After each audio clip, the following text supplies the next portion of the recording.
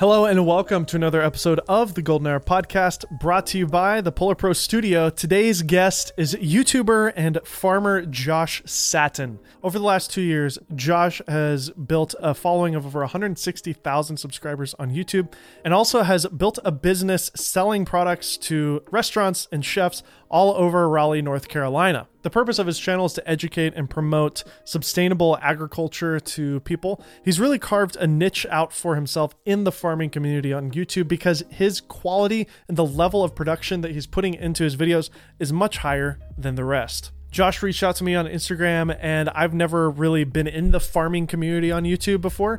It's not something I personally have any interest in, but once I started seeing his videos, I really was excited to get him on the show. Not only has he grown as a filmmaker with no experience, but he's also been able to build a business doing YouTube full time. It was really interesting to hear Josh's journey on YouTube, so without any further ado, let's listen in on my conversation with Josh Satin.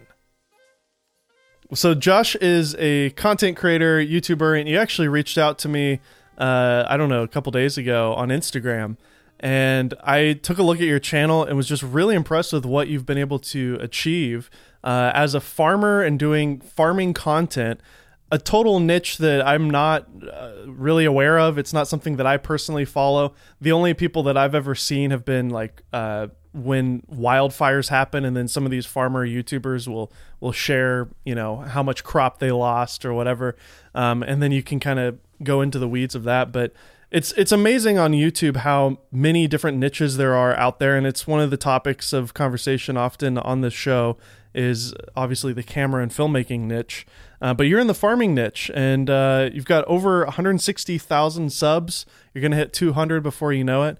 And this, I assume, is, if not your main full-time thing, a pretty large size of that. Obviously, farming itself has income involved. But tell me about yourself. Tell me about the channel, how it came to be. You mentioned you were a teacher. I mean, let's just get kind of the nutshell of Josh to get started here. Yeah, absolutely. My background is pretty interesting, as most farmers that I talk to have pretty interesting backgrounds. Went to school for engineering and mathematics originally and taught high school math for 5 years. And then I was a professional brewer for 5 years. So that was an interesting change of pace. And you've got the face of a brewer for sure. Yeah, totally. I've got a face for radio, and you've got a face for brewing. Yeah. The funny thing is I had the beard before I was a brewer. So I fit the role pretty well. So my wife and I are both from Boston originally, and we're now living in Raleigh, North Carolina. And when we moved here, we kind of wanted to live a little more sustainably. We both grew up really urban, and so we bought a property that has 2 acres. Nice. Most of it's wooded, and started like, let's grow some of our own food. We got some chickens.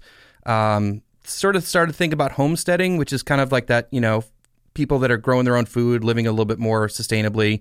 And I just caught the bug hard. I set up my vegetable beds like the pros do, and I just got really, really into it. I'm just the kind of guy that just gets really into whatever I'm into.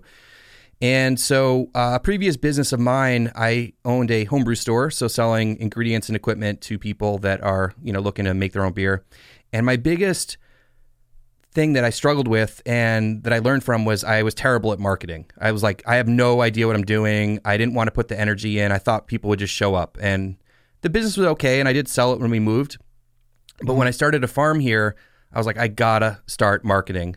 So I got on Instagram and just worked really hard. I have no background in marketing. As I said, engineering and mathematics. I always thought marketing was like this dark magic.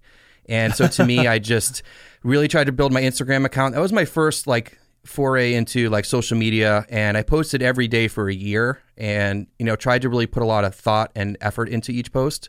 Mm-hmm. And I started getting a lot of questions about content, in terms of how to farm, growing techniques, things like that. And I started making short videos, and now when I look back on them, they're cringy. But, then it was, 59 seconds, right? Because this was really before any of the other things in Instagram. It was pretty basic. And I just wanted to make more longer form content. And I've been watching tons of YouTube content, learning how to grow food and farm and all that kind of stuff. And there was a couple people out there. And I just, as the teacher inside of me was like, let's start YouTube. And So that was my first video when it went up just over 2 years ago. So it was like the end of March 2019. And yeah, so I just started there. I didn't expect this kind of growth, or it's been crazy. That's all I have to say. So I got your channel pulled up right now, and I go back 2 years, and it's amazing. Some of your early videos have a lot of views on them. Like one of them, How to Start Lettuce Seeds, has almost 100,000 views now. The New Garden Beds No-Till with Chickens has over 600,000 views. And then a year ago, you had a video called A Trellis to Make You Jealous, which is an amazing title. That video has over 2 million views. So you definitely tapped into something that a lot of creators never get the chance to have, which is a very early kind of success. I don't know if some of those videos, now that you have been more established, people are going back and seeing those, and YouTube Suggested is kind of pushing those to them. But did you see some early, success, or maybe were you a little bit surprised with the response from some of your early videos? Yeah, blown away. I was sort of, I was watching a lot of YouTube videos, so to me, I could sort of have a little bit of a game plan of like where I wanted to fit in with the other people creating similar content. Mm-hmm. And I tried to keep my niche obviously very specific about small scale, like sustainable agriculture. Sorry, I forget I'm not talking to like, shop talk. Farming people. Yeah, totally. I mean, from now on, if he says ag, you know what he means. So agriculture, yeah. And so I sort of had an idea, like I want to keep it narrow, but as wide of a scope as possible. So my channel's really geared towards anyone from like small scale home gardening to more like homesteading, and then to small commercial growers. And I'll get into more of the types of content, but to answer your question, the growth was crazy. That first video, Trellis to Make You Jealous, that was about 2 months after I started my channel, and that went completely viral. That's amazing. And it was crazy because there was when it went viral, there was days I got like 2,000 subscribers in a day. Like, it was mind blowing, and incredible. Yeah, and that pushed me over the monetization point. And the crazy thing is, I got after applying for it, I got monetized in 4 days, which was crazy. Nice. So from then, I'm thinking, all right, well, I gotta take this a little more seriously. I invest more time. And, took as much as I could, making all the money I made from just dumping it back into equipment and teaching myself how to be a better filmmaker. That's amazing. And what was it about that video that kind of triggered the algorithm, if you will? Were you able to go back and kind of, now that you know what you know, was there something about A Trellis to Make You Jealous that that took off like crazy? Is it just a popular topic? Did it get hooked into some sort of blog or something like that? Like, what happened? Yeah, not that I know of. I mean, I think it's sort of classic, YouTube strategy. Good title, thumbnail. Obviously, it's like a nice photo, good title. And for me, before I posted it, I actually had looked at all the other trellis videos. And if you guys don't know what trellis, it's a structure that you can set up in your garden where tomatoes and cucumbers and stuff like grow up them. And so I was going to post it out, and it's a timely video. So people are they're planting out their tomatoes in the spring, and then they get big and they go, hey, I need a trellis system to have my tomatoes grow up them. And so I posted it right at the right time, and I looked at the other videos that were out there and kind of just figured out where mine would fit. And with a lot of my content, it's very direct, it's very informational, very educational.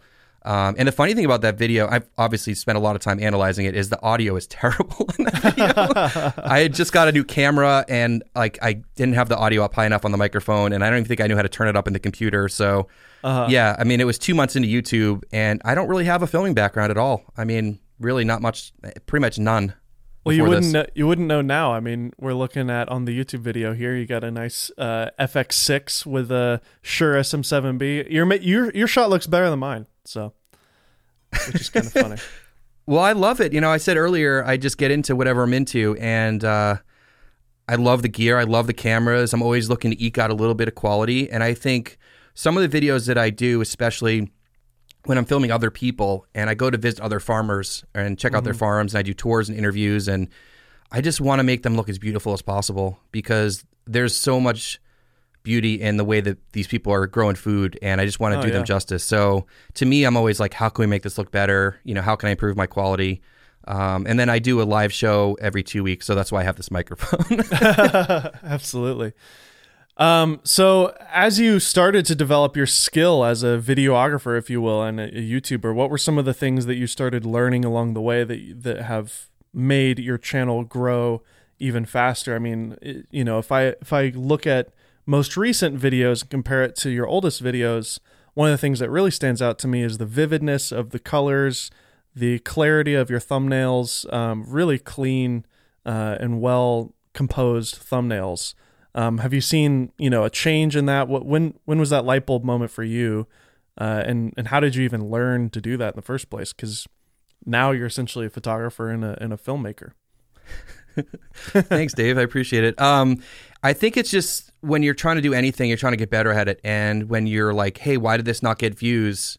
What's wrong with this thumbnail? What's wrong with this title? Or something that does work, you just analyze it over and over and over again until you're trying to figure it out. And to me, some of that stuff comes from, what I've learned in farming, and permaculture is another buzzword that maybe some of you guys have heard, but permanent agriculture. And one of the things with that school of thought is that you do a lot of observation, and you observe and then figure out what's going on and then make an adjustment to make it work. So to me, it's just been a lot of, trial and error and learning. And obviously I consume a lot of YouTube content as well about content creation. So just self-taught, and yeah, just working really hard at it. And I appreciate the comments about the colors and stuff. I think for me, I look at other people in the farming community. The videos don't look like this. A lot of them are handheld and shaky, and I use a tripod almost all the time, and just really try to. I mean, I can't imagine anyone else in the farming community shooting in log. You know what I mean? I color grade everything. Yeah. Yeah, totally. I mean, when you're talking about other people in the niche though that are more shaky and handheld, do they have more views? Are they bigger channels too? So it's interesting because there's the homesteading community, which are the people that are not growing commercially, and that whole niche on YouTube is crazy. Those people get way more views than I do. If I just walked around. To me, it's funny I say that, but collecting eggs and having my kids run around and more of a reality show kind of, thing. Those channels are monstrous. In the commercial small scale farming world, there's not many channels because most of the people are farmers. And so for me, I had to farm part-time to be able to do the YouTube channel. Yeah. They don't have time. Farming is extremely intensive on energy and time. So yeah, for me, I had to figure out a way to find a balance, and that's been really tricky. So I farm part-time. Yeah, I think it's... so you farm part-time so that your YouTube channel is also the other part. Yes, exactly. That's kind of funny. It's kind of like how a lot of the gear reviewers are. It's we would shoot projects occasionally, freelance, so that we have footage for our reviews. You know what I mean? So it's a weird meta thing where I'm a filmmaker, but I'm not making any films. I'm just reviewing cameras all the time, So that's why I'm leaving the space, honestly. But anyways, what's interesting, though, and something that I picked up on recently from hearing Mr. Beast talk and hearing Hayden Hillier-Smith in our interview, who's Logan Paul's editor, they intentionally shoot handheld. They intentionally shoot rough and dirty. And we're talking about Mr. Beast, one of the biggest YouTubers on the planet right now. He said in his interview with Colin and Samir recently that he chooses to shoot on crappy cameras and to not make it look good. So that there's an intentionality behind that, but there's also the flip side of you're filling a niche that isn't there. Nobody is doing what you're doing, so you're kind of you stand out above the rest. So I think there's value on both sides, but it does make sense to me that the homestead reality show type people who just shoot on probably a G7X, vlog style, with shaky footage and bad audio, they probably get more views because it's more relatable and there's a personality behind it. I mean, have you thought about that? Have you thought about, am I going too far here with the production quality or, things like that? Oh, absolutely. Do I need to be shooting on a $6,000 rig when I'm out in my backyard? Absolutely not. I think to me though, it's just when I'm making videos, I don't want to edit and put that out as a piece, right? I'm not happy with it personally with the quality. So I'm just going to push it as far as I can and am able to.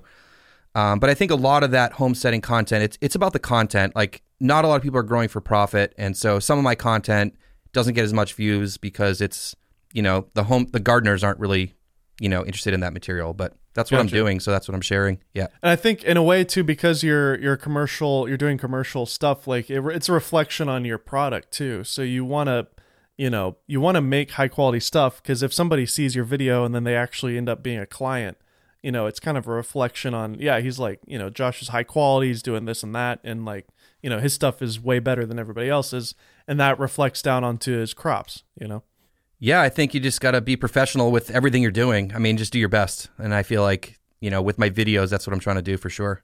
So what are some things that you would share to somebody who just comes up to you on the street and is like, hey, I want to start a YouTube channel. I'm interested in whatever, just some random hobby. Maybe it's a profession. I think it's great to have you on the show because you are in a niche that we don't typically get to explore.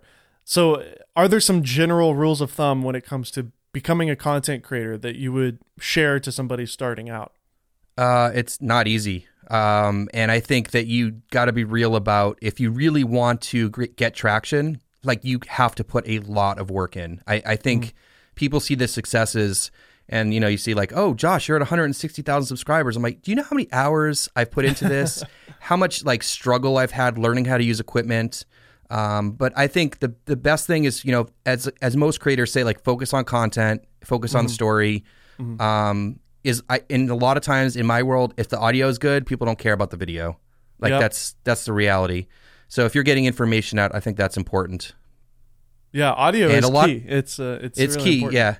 And for me, I've approached this very differently because I didn't mean for this to be income. I didn't mean for this to I just took sponsors a few months ago. So, I mean, I don't even know the subscriber count I was at, but I purposely held off. Like, I don't have a paywall. I don't even have a Patreon page. For me, it's most important to get this content out to help people grow food. So to me, the goal was never like grow the channel, make it a full-time job. But now that I'm getting paid for it, I can give time to it. So I don't think I really answered your question about noobs getting into content creation. No, you did. It's just like a lot of people think it's easy. I mean, it's obviously not easy. It takes a lot of time and consistency.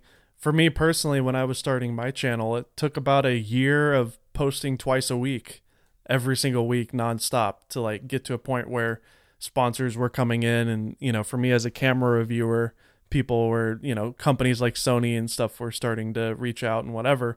But it was a full-time job, and it's hard to think about, starting when you're also doing something else part-time. So it just takes a lot of hard work. But the great thing is there's no barrier of entry other than work. There's nobody, at the gate saying you can't come in here because you're not this person or that. Like, you can really do it no matter who you are. It's pretty amazing.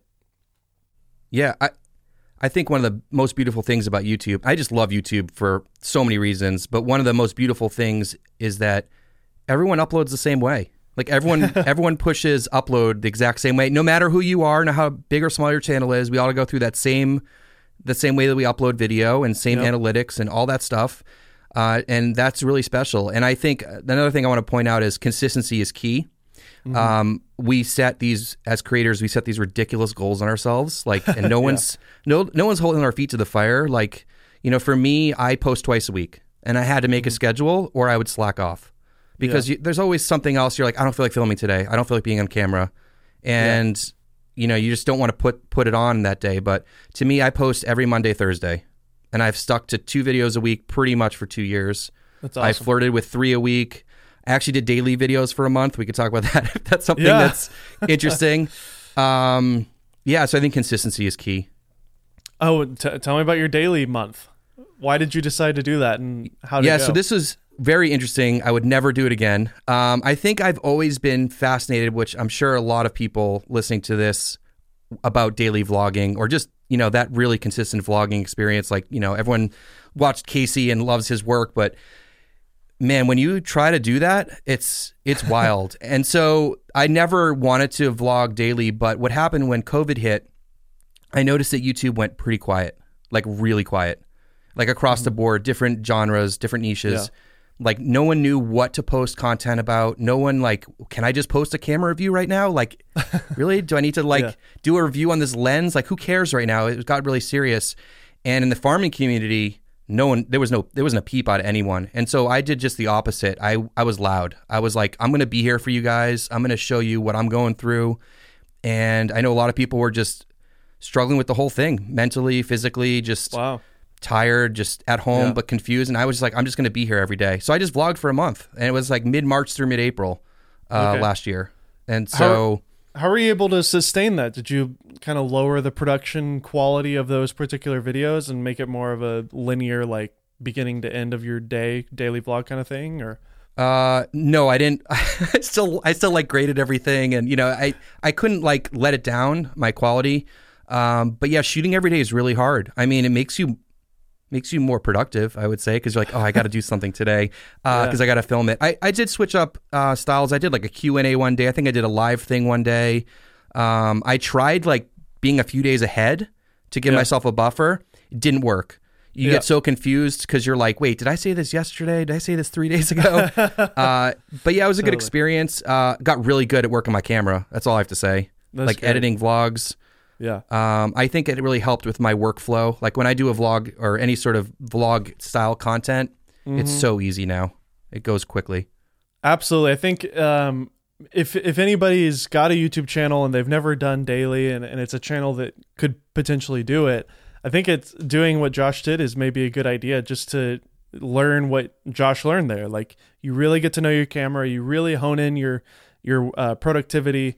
If you have a set, especially, I think once you start doing daily content, you figure out your lighting and like everything to just be as turnkey as possible so that you just turn it on and go. I am good friends with a guy named Levi Allen who has a channel and he does van life stuff. We had him on the show, and he worked with Casey Neistat during that time when Casey was doing the daily vlogs. He helped him shoot one of them. And he told me how unbelievably just productive he was and efficient. He would pretty much only film for about 4 hours, and then he'd be done with the whole thing. And he knew exactly where he was going with it. He had like bullet points on what to cover as far as a story. And he just would kind of just push record, say his line, hit cut, move on to the next thing, record, cut. Like he was literally editing it live. He wouldn't just ramble. That way the editing would be much faster because you're able to just one take. But he was also in that perfect headspace of like doing it every day for 2 years. I'm sure he just got into such a good rhythm that it became just second nature for him. But obviously it's kind of sad that he stopped, but I understand that it was taking a toll on his marriage and his life as a father as well. So kudos to him for stopping. But it's crazy though. I definitely cleared that with my wife before. I was like, is this cool? Like, this is a commitment. A 1 month commitment, right? 1 month commitment. I had no plans of sustaining it. But I think there's a lot to say about the workflow there. When I shoot content that's, within a few hours, or even most of my stuff shot in a day, I generally don't like to drag things over a day. Shooting things in order helps a lot. Yeah. And I also notice, like, if I'm ever, if I need any B-roll to overlay, like after I do a clip, I'll stop, I'll take those shots so that when I go to the edit, everything's in order. That has been huge for me. Absolutely. And I also try to edit as quickly as possible after shooting, because the longer you wait, you have to go back and look through footage. But how was I trying to plan this out? And with YouTube, at least in my role, like speed is king. So for me, like the faster I can get through a video, next, Yeah, exactly. And I think you learn if you do a daily like this, you really learn how to dial it in so that when you go back to a more normal routine, you can really take that with you and be more efficient. Yeah, and I want to talk a little bit about, so I make a lot of different kinds of content on my channel, and they all kind of are different in ways. So there are definitely days where I do vlog content. So it's, follow me on my farm, like we're going to, I don't know, turn over some beds, plant some stuff, or we have a project we're working on or something like that. And it's more of like, I just take the camera out and just document what happens during the day. And sometimes I just figure out the story as I go along. And then afterwards I'm like, wait, what's the title of this video? What did we do today? And then there's videos that are much more instructional, like much more purposeful. Well, I'll actually like write out an outline. I never script anything, but sometimes I'll have talking points. And those are a lot harder for me because they take a lot more thought, and I feel like a more formal teacher in that way. Mm-hmm. And then the interviews and stuff, and that's a whole nother skill set that is I didn't appreciate at all until I pointed a camera at someone and started asking them questions. It's hard, especially when you're a one-man band. You're worried about producing, directing, filming, audio, and everything for me is outside, run and gun. Like I don't have any lights or anything, just working with the weather. So yeah, it's been wild trying to learn how to do all those things. That's amazing. You've become a producer and a reality show producer, essentially. I mean, it's amazing. Sometimes it feels like that. I know for me, like being a wedding videographer gave me the skill set to do YouTube because it was similar where you would have occasions where you got to have perfect audio of the bride and the groom during the ceremony, and you've got 5 cameras during the ceremony and a drone shot, and we would do same day edits sometimes where we'd edit the whole thing during the reception and then play it at the reception. And, the speed angle was so essential. So there's all sorts of different things that you can do to kind of like get your skill set going. And, I don't know, that was a little random tangent. What do you edit in, by the way? I use Final Cut. DaVinci. Really? Okay. Tell me about your experience learning DaVinci and using that as your professional tool. It's a really powerful tool these days. Yeah, I mean, I have no background. So for me, it was like I was editing on my phone. The first, I don't know how many videos I shot on my Pixel 3 with a small microphone. And I was like, my first camera, I know is your favorite camera, the M50. So heck yeah. That camera, I made a lot of money off that camera. Yeah, that's what I'm saying. So did I. So affiliate sales is what I mean. No, I just mean like making videos. But yeah, no, totally. Totally. The camera continues to be popular still to this day, which is mind blowing. I get it. It's an easy camera to work. Absolutely. Yeah. And so I had no background. I'm a PC user, so to me, Final Cut was not an option. Yeah. And when I first started, I don't even remember. I was using something else that was free for a few rounds, a few videos, and then I was like, "Wait, DaVinci Resolve is free? Like legit free? It's straight up free." And I watched some videos, and everyone's like, "This is like a professional tool." And I just started using it, and I taught myself. And I don't know, maybe a year in, I was like, "All right, let's see what's up with Premiere." And I downloaded a trial, and I edited a video, and I was like, I like DaVinci better. I just it is better. It's so much faster. The UI, the way it's designed is much more suited for a faster style of editing, which obviously lends itself to YouTube. It's kind of crazy to me how many people use Premiere that are YouTubers. It's such a slow program. I don't know. I'm gonna probably debate this with Sarah Dietschy in the next episode because I know she's a big Premiere person, but I think Matty Hapoya just switched to Final Cut. He was talking about it on Twitter, so which is crazy. Okay. He's been such an Adobe guy for years, but Resolve and Final Cut are very similar. So if you're a PC user, absolutely look at Resolve. They've kind of unashamedly like stole a lot of things from Final Cut in terms of the way the timeline works. But they also took things from Premiere as well that people kind of get annoyed by Final Cut with like the magnetic timeline and stuff. But the amazing thing about Resolve is that they've updated the audio stuff now. Like really, well, there's a ton of great audio plugins in there. You also have, of course, the incredible color grading built in.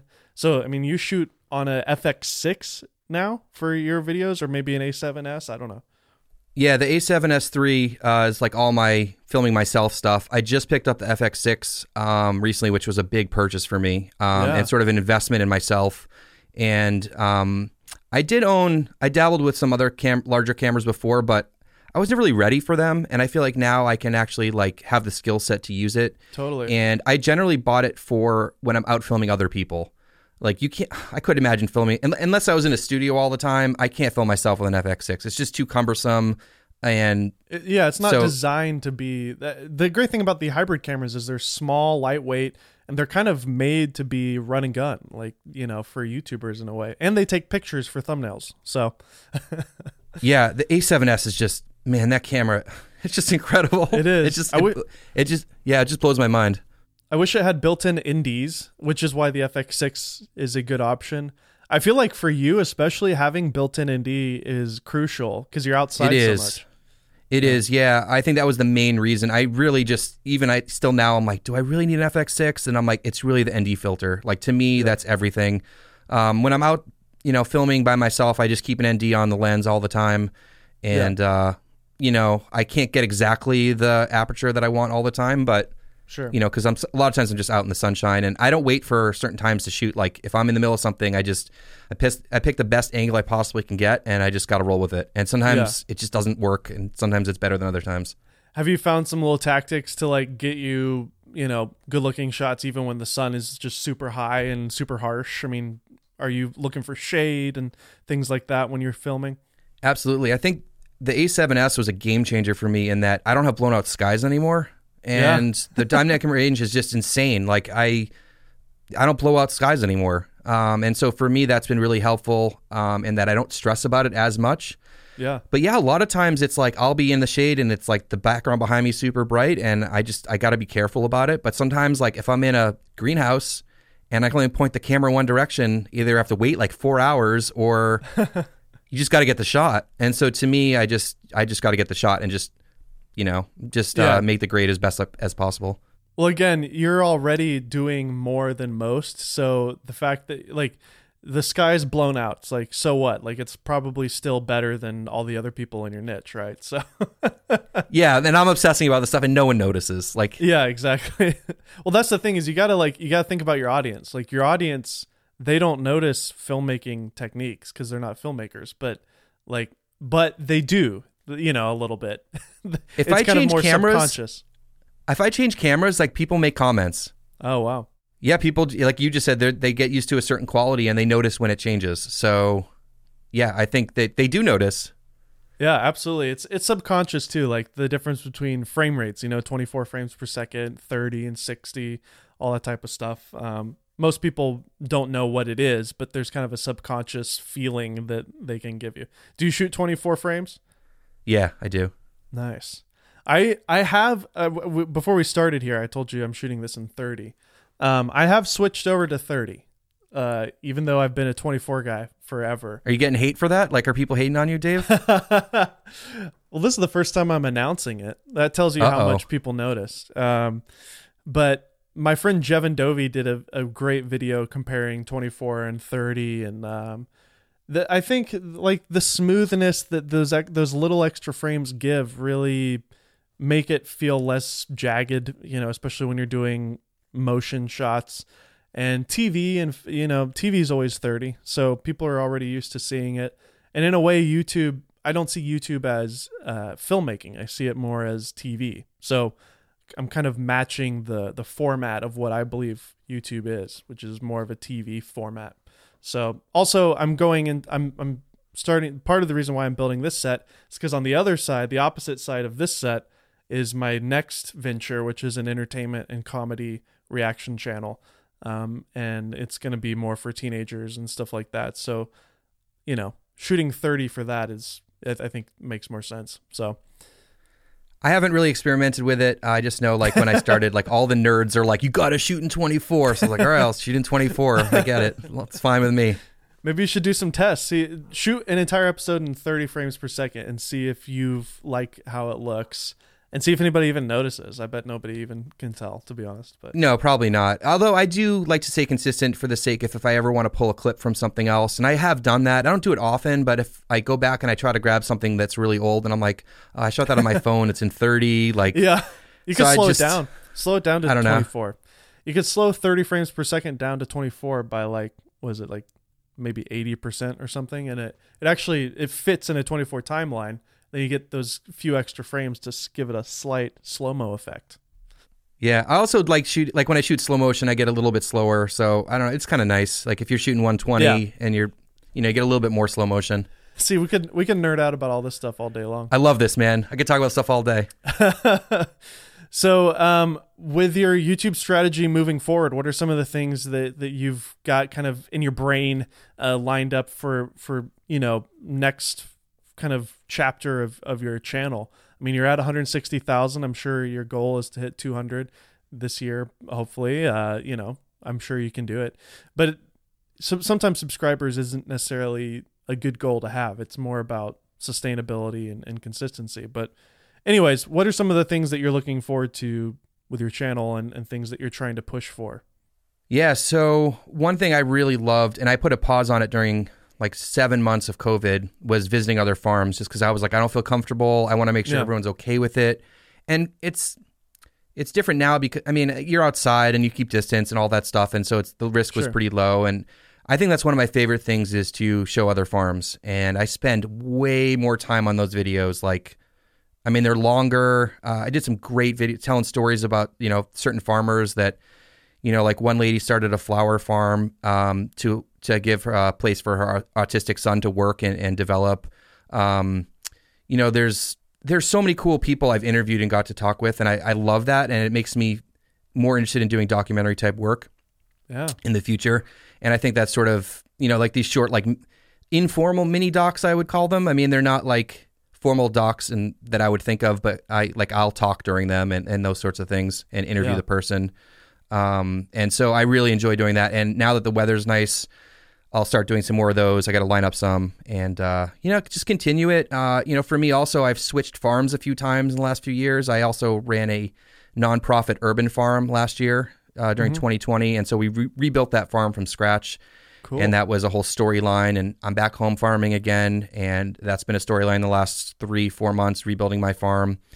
So I'm not really sure what's going to, moving forwards. I also do some video work with another farming group. And so we have some projects lined up there. And I'm really hoping to push a little bit beyond YouTube at this point. I really want to work on some projects that are not for YouTube. That's sort of my goal for this year. It's like documentary style stuff, or like just bigger projects, or?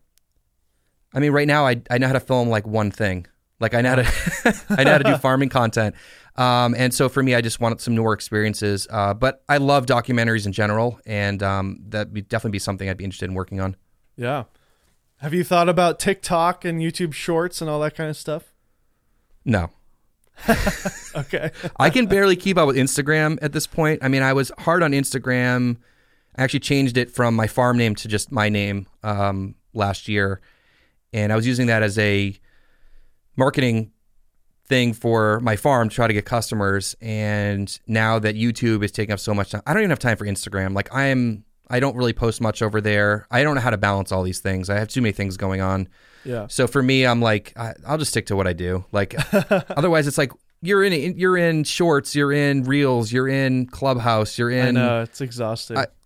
Yeah. I'm like, I don't know. I don't have FOMO for that stuff. Like just I'm doing my thing, whatever.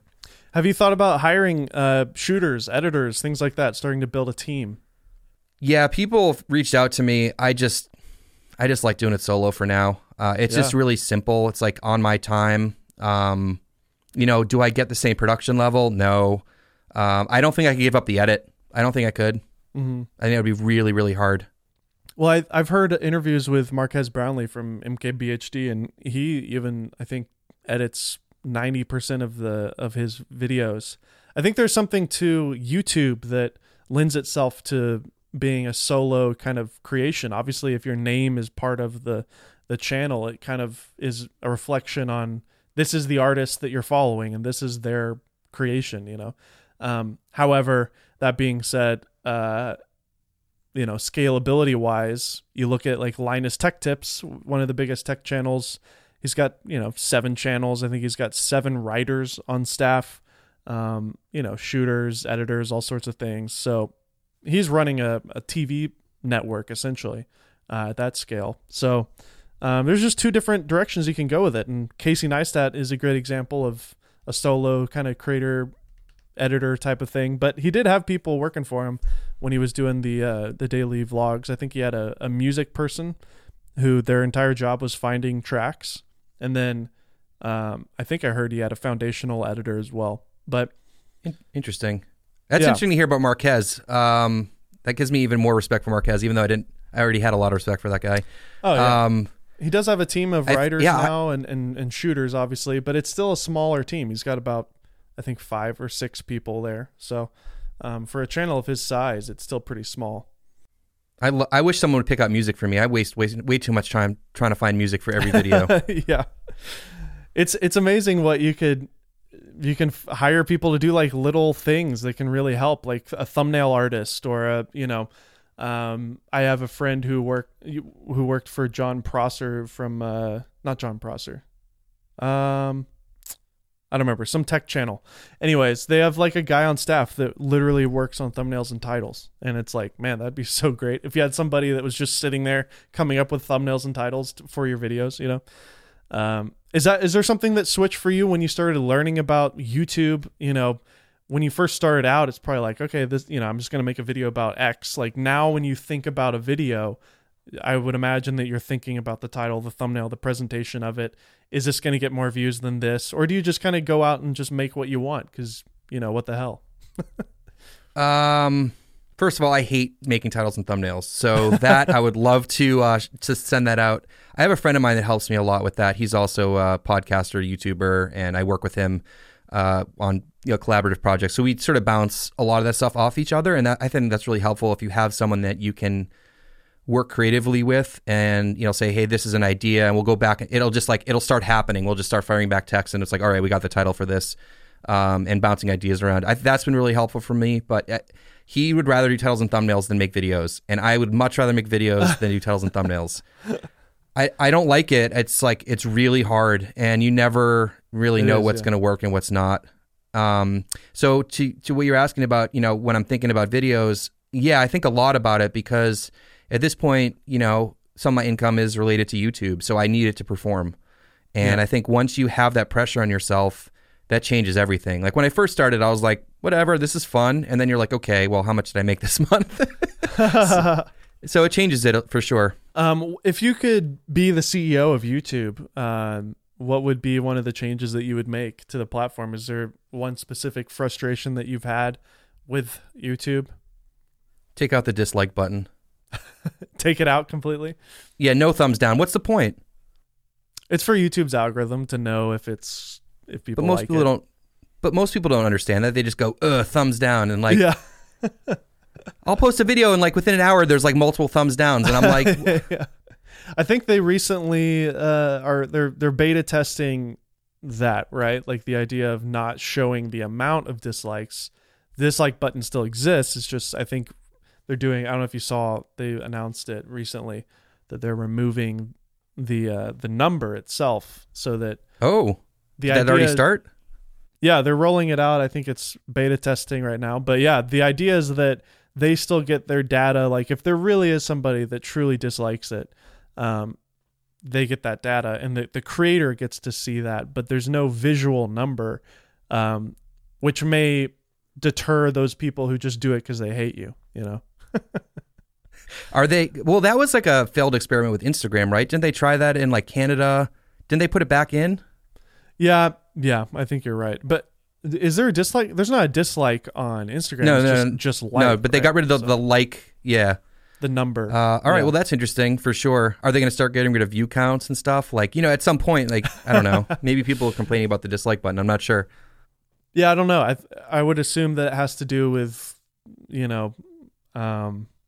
they're always doing analytical things. So there's got to be a reason for it. There might be a skew of the people who dislike purely because they want to see that number go up or something, But yeah, it is funny how if you're a YouTuber, no matter what size you are, you probably have a hater out there, and you're never a success until you get your haters. And it's pretty funny how quickly people will dislike a video without even watching it, Yeah, I think that's one thing that when people ask about being a YouTuber is the haters. Like you could have 100 amazing comments and one person says something and they're just a troll. They're firing things off. They're not having a good day, whatever. And you'll sit and you'll think about that comment and you're like, man, maybe I don't know about this thing, or yeah, it's that you have a really thick skin. And most days I'm like, whatever, but some days they get to you. You have to be aware of that. Yeah, totally. You have to have a thick skin to be on the internet professionally, because there's just a lot of terrible people out there who just are angry. Yeah, and just being more of a public person. I mean, people know who I am in my community, and like I purposely don't show my wife or kids, like ever. Like that is a separate thing. I don't want anyone saying like, oh, I recognize you from this, or like, no, that's completely separate for me. Yeah, same here. I try to limit that, especially after getting robbed twice. I never promote where I am. So you gotta be careful with that. Have you had like some creepy fan interactions? Have people come to your farm? Not creepy. Purposefully, like I don't have my address listed anywhere for my farm because it's my house. But last year when I was at the nonprofit farm, that's obviously public. I mean, I told people where I worked, and people would come by. Like it was, David, it's crazy when you start a YouTube channel. You don't have to know anybody. You just start posting videos. Like that online community could be all over the world. And it's one of the reasons I wanted to run the nonprofit farm. It was to be in person and education and all that stuff. And then COVID hit and we had to all that stuff got thrown out. But for the first month, I would say that after I started working there, I had probably 2 people a day come by. Wow. Just like, hey, I love your channel, man. I just want to say hello. And I'm like, oh my God, these are real people that watch. These aren't just subscriber numbers and views. Absolutely. I think you forget that all the time, that there's actually people watching all this stuff. And 100%. We get really caught up in the analytics. Like, oh, I only got this many thousand views, or, I got to keep in perspective sometimes. But no, I haven't had any really creepy people. No. That's good. Maybe it's because you have a good community of people and you've been able to foster that. But I think after the whole COVID thing happened, obviously there haven't been any events, and those were some of my favorite things to do as a gear reviewer, was going to NAB and Cinegear and CES, all these places where people who watch my type of content go to hang out. And it was just so great to meet people in that niche who watch our videos. And it's crazy. It's like there were a couple of times in my life where people, like literally in public, in a very random scenario with my family, are you Dave Mays? And I'm like, yeah, well, yes, I am. See, Mom, I am cool. Like, but you and I, like, the only people who watch our stuff is the people in that niche. So, I'm not famous at all, just in a very tiny little subsect of YouTube, and same for you. But it is fun and kind of mind blowing, because you're basically just talking to a camera all the time by yourself, either in a room or, in your case, outside in a farm. And it's a lonely kind of job, I have a friend who's a professional comedian, and he talks about how that's a lonely job as well. Like, you are speaking in front of people on stage, and you do have interactions with people, but for the most part, you're just in a hotel by yourself, traveling on planes and buses and whatever. Musicians, all type of entertainers like that. It's a lonely profession, because you may be impacting thousands of people. In our case, videos, and in their case, being on stage. But at the end of the day, it is you and a camera, and that's about it. So, yeah, and I think also that there's the mental drain also with YouTube in particular, where you're constantly looking at performance, and It's all very public. It's like, oh, how good did that video do? How did it not do? All that kind of stuff, I think, gets sort of overlooked in the sort of like mental taxation of being a YouTuber, and all the interaction with people that just say stuff. Like, they don't have any, like, I'm sure you in the filmmaking world, there's plenty of people that they don't do this professionally. They don't have any skin in the game, yet they're going to tell you everything you did wrong. And like, for me in the farming world, I get that all the time, and I'm like, you've never grown a vegetable before, or you've never sold a vegetable before. Yeah. And so I think it's hard to, like, keep all that together when you're trying to, be positive. Can you imagine what it's like to be a professional athlete? No. The amount of fans and hate that you get from people who literally have never, ever, ever considered or been on the field, or, raced a car or whatever. The amount of pressure that they get, I could imagine, especially now that social media is a thing. I'm currently watching the Formula One show on Netflix. It's I highly recommend it. I've never had any interest in F1 racing, but now I'm like a total uber fan of it, because the amount of drama and the amount of intensity of the sport is crazy.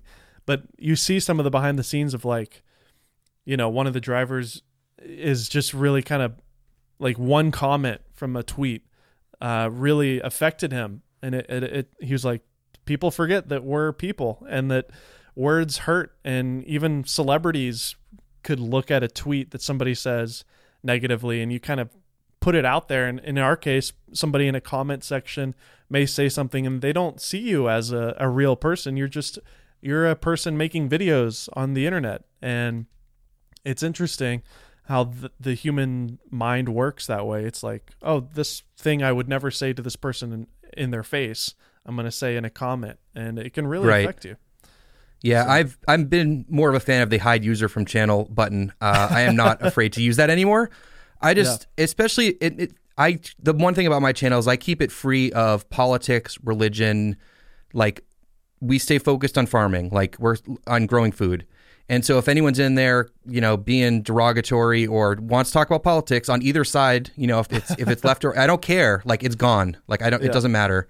It's not helping the conversation. So I have no problem with that anymore. Well, that's the beautiful thing about your channel. You're the curator of it in a way, and it isn't a free and open place. You can delete them. And I would do that all the time when I was hosting Indie Mogul. People would be like, "You're not Ted, you suck." I'm like, I'm gonna delete that one. Yeah, I used to feel bad, and now I'm like, just get out of here. This isn't helping anybody, Yeah, exactly. Make sure you hit the viral button. Yeah, that's my favorite. I used to work with clients, in a video as a freelancer, and it was always like, so our goal is to make a viral video. I'm like, well, yeah, okay. I'll make sure to hit the viral button when I hit upload. Right. To me, though, I think there's a lot of the viral thing blows me away. Another viral video I had was last January about a goose that I had, and it's a goose that guards all the chickens, and it got over 1 million views. Wow. So it blew me away. Like, that was a video I made, and I was like, really? A good title thumbnail. I think that's the only thing it has got going for it. I mean, the video is interesting if you care about it, but I think I'm really trying to focus, and back to one of your questions earlier, on trying to create content that's searchable, is what I like to call it. I think you refer to it as like evergreen content, but I always say like searchable content. So for me, it's like a trellis, or, if someone wants to learn how to, transplant lettuce or things like that. Like, those views, if you get enough of those on your channel and they're picking up 500 views a day or a couple hundred views a day, you get enough of those, and all of a sudden, like, your views per day is just constantly higher. And I think that's a strategy that gets overlooked, because I think that we're always trying to get that quick view, where like you get a video out and then you get like a lot of views very quickly, and we're trying to catch that, that title thumbnail game. But I think the long-term searchable content is really what has been very successful for me overall with my channel. So as I'm just being an armchair expert over here browsing your channel, the two things that stand out to me, or the one thing that stands out to me about your two most viral videos, is that they're both very punny, the title. So a trellis to make you jealous. I love my guard goose, period. His name is Larry, period. Like, that's hilarious. I don't see any other like very super funny titles. I'm sure you have some. But maybe that's one of the reasons is that the title's more appealing to non-farmers. It's like, oh, that's hilarious. What is this? Like, I don't even know what a trellis is, but that's a great title. And I'm like, okay, I'll watch this. And the guard goose one is like, it almost looks, and the picture is perfect. It's just like this very heroic goose, with his hens, and obviously the concept of that is hysterical. That a goose is like hanging out with chickens there, I guess. At least that's what the thumbnail and title tell me. So I've actually been having those debates lately about making it more punny. Like, my buddy Jesse, who I was talking about before, he loves like everything's got to rhyme and be a joke, and I'm like, I don't know, is that searchable? Like, are people gonna be like realize that? That's what the title is, like, that's what that thing's for. So I think if you can create a clever title thumbnail, but also like make sure that main word that people are looking for shows up. So like the trellis example, if people are looking for a trellis system for their tomatoes, if they type it in, they'll see the word trellis and they'll see the picture, and then the clever title, like, oh, well, that sounds interesting, click. Exactly. So I think that's what's helpful there. The guard goose one, the comment section on that one is incredible. Like, it's like out of control. Because people are watching that have no idea what any of this stuff is. They're like, I'm up at 3 a.m. and then YouTube told me to watch. Why am I watching this? Yeah, and you can't. Those are the types of videos you definitely can't plan on. Those are kind of just a lot of fun when you get it, lightning in a bottle sometimes. But the thing that's interesting that I've been learning as I'm kind of getting more into YouTube is that you do want to. A good strategy starting out is playing to the search algorithm, because people don't know who you are. But there is a point where you can reach a certain threshold where you can kind of change your strategy to be more like what your friend is saying, because people start to watch your stuff because they know who you are. They're subscribed. They like your stuff. Peter McKinnon and Maddie were kind of talking about that and how they're kind of done with doing tutorials. They feel like it's dead for them because first off, they're kind of bored. It's kind of like, I've done every tutorial I can think of at this point. What else can I do? And so they're going to a new chapter as essentially personalities and creators. And obviously Mr. Beast's videos, they're not searchable. Nobody's searching for, I buried myself alive for 50 hours. Like, nobody's searching that. So, but the title is so clickable that every time YouTube shows it to somebody, people click on it. So I think that's a great example of the Goose thumbnail and title, is that every time YouTube suggests it to people, it has a higher than average click-through rate because it's such an interesting and clickable title and thumbnail. So you can also think about it that way. Like, yes, this isn't a searchable term, but it sure is clickable because it's, very catchy or whatever, Yeah, I think that style of video, like you were talking about, doing instructional content versus other things for, like, Pete and Maddie. For me, I've always had a wide variety of content on my channel. And I noticed that, like, if I'll post like the same style video a few times in a row, the analytics will get better. And then I'll post something different and it'll tank. Yeah. And I'm like, all right, well, this is just what I do here. I just eat it because I want to produce different kinds of content. And I'm not freaking out about all the views. But I think I think once YouTube knows what you do, they know where to push it. Yeah, they put you in a bucket and it's just like, okay, this is what he does. And, he's not doing that anymore, or whatever. So it's a lot of trial and error and kind of, again, consistency too. Like, I've been reading Daryl Eves' book, The YouTube Formula. Have you picked that up? Or are you familiar with that book? I haven't, no. I'll send you a link. Daryl Eves is like one of, if not the expert on YouTube. I mean, he's been around since 2004, 2005 when it started. He's kind of helping Mr. Beast. He's helped a lot of other people along the way. And he wrote this book called The YouTube Formula. And he talks about having different buckets of content that you essentially cycle through each month. So you have, in my case, a review, you have a tutorial, maybe, I was doing comedy music video parodies, So there's 3 different types of content. They all relate to tech and camera stuff. And, on one week of the month, I do this type. The next week I do this type, and so on. So essentially you want to have at least 4 buckets. That way each week you can kind of experiment with one of those buckets. And you can't really, like, the life of a video isn't 48 hours. The true judge of a video is about 28 days. So you post a video and then 28 days later you want to look at the analytics, and then, you can obviously adjust that. So each month you do one of these 4 buckets of content that's its own kind of style. And then after you've done about 4 or 5 or 6 of these over a 6-month period, then you really have some good data to look at, to analyze. Okay, after 6 months of trying this each month, it doesn't work. So cut it out. These have been slowly picking up traction and these are working. So let's continue this, or whatever. So that's a good way to kind of experiment with different types of content. However, if you want to be like crazy successful, finding one thing that works every time and just like being perfect and proficient at that one thing is probably still going to be your best bet. Mr. Beast, again, is the best example of that. His main channel, every video is better than the last, and he continues to make them more ridiculous. And he's like, I have ideas to do on it, but they're not as good, and so I'm just not going to do them. And he's kind of stubborn in that way. He doesn't make any money on that channel too, I've heard him say, which is kind of hilarious. His other channels help sustain the main channel. So I don't want to spend that much time thinking about growth on my channel. Like, to me, it's about creating content that's valuable for people that are watching. And I personally try to just make the next video better than the last. If it's, how organized I am, the quality of the video, the content. And it's nice to see growth, and it's been fun. Like, it's a lot of fun, because there's a feedback loop there.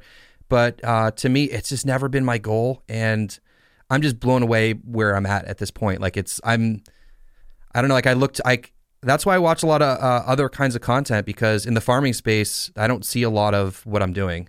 Mm-hmm. And so for me, like, I need to, get ideas from elsewhere for content and styles and things like that. And I pulled a lot of influence from a lot of different people. I think all of us, watch other creators and like, oh, I like that little bit, or I like, I want to mix in some 120. I want some time lapses. I want to mix in the music like this. There's some days you get lazy and you just talk to the camera for like 10 minutes. And there's some days you like really want to make things more intricate because you have more time or energy.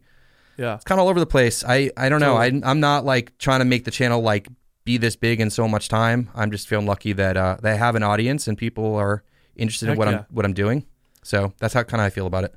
I think that's a great way to close it out. And I think it's important to remember that the only true person that you're competing with is yourself. And as long as you're building upon that and getting better and learning and growing and also making a difference in people's lives, that's a positive change.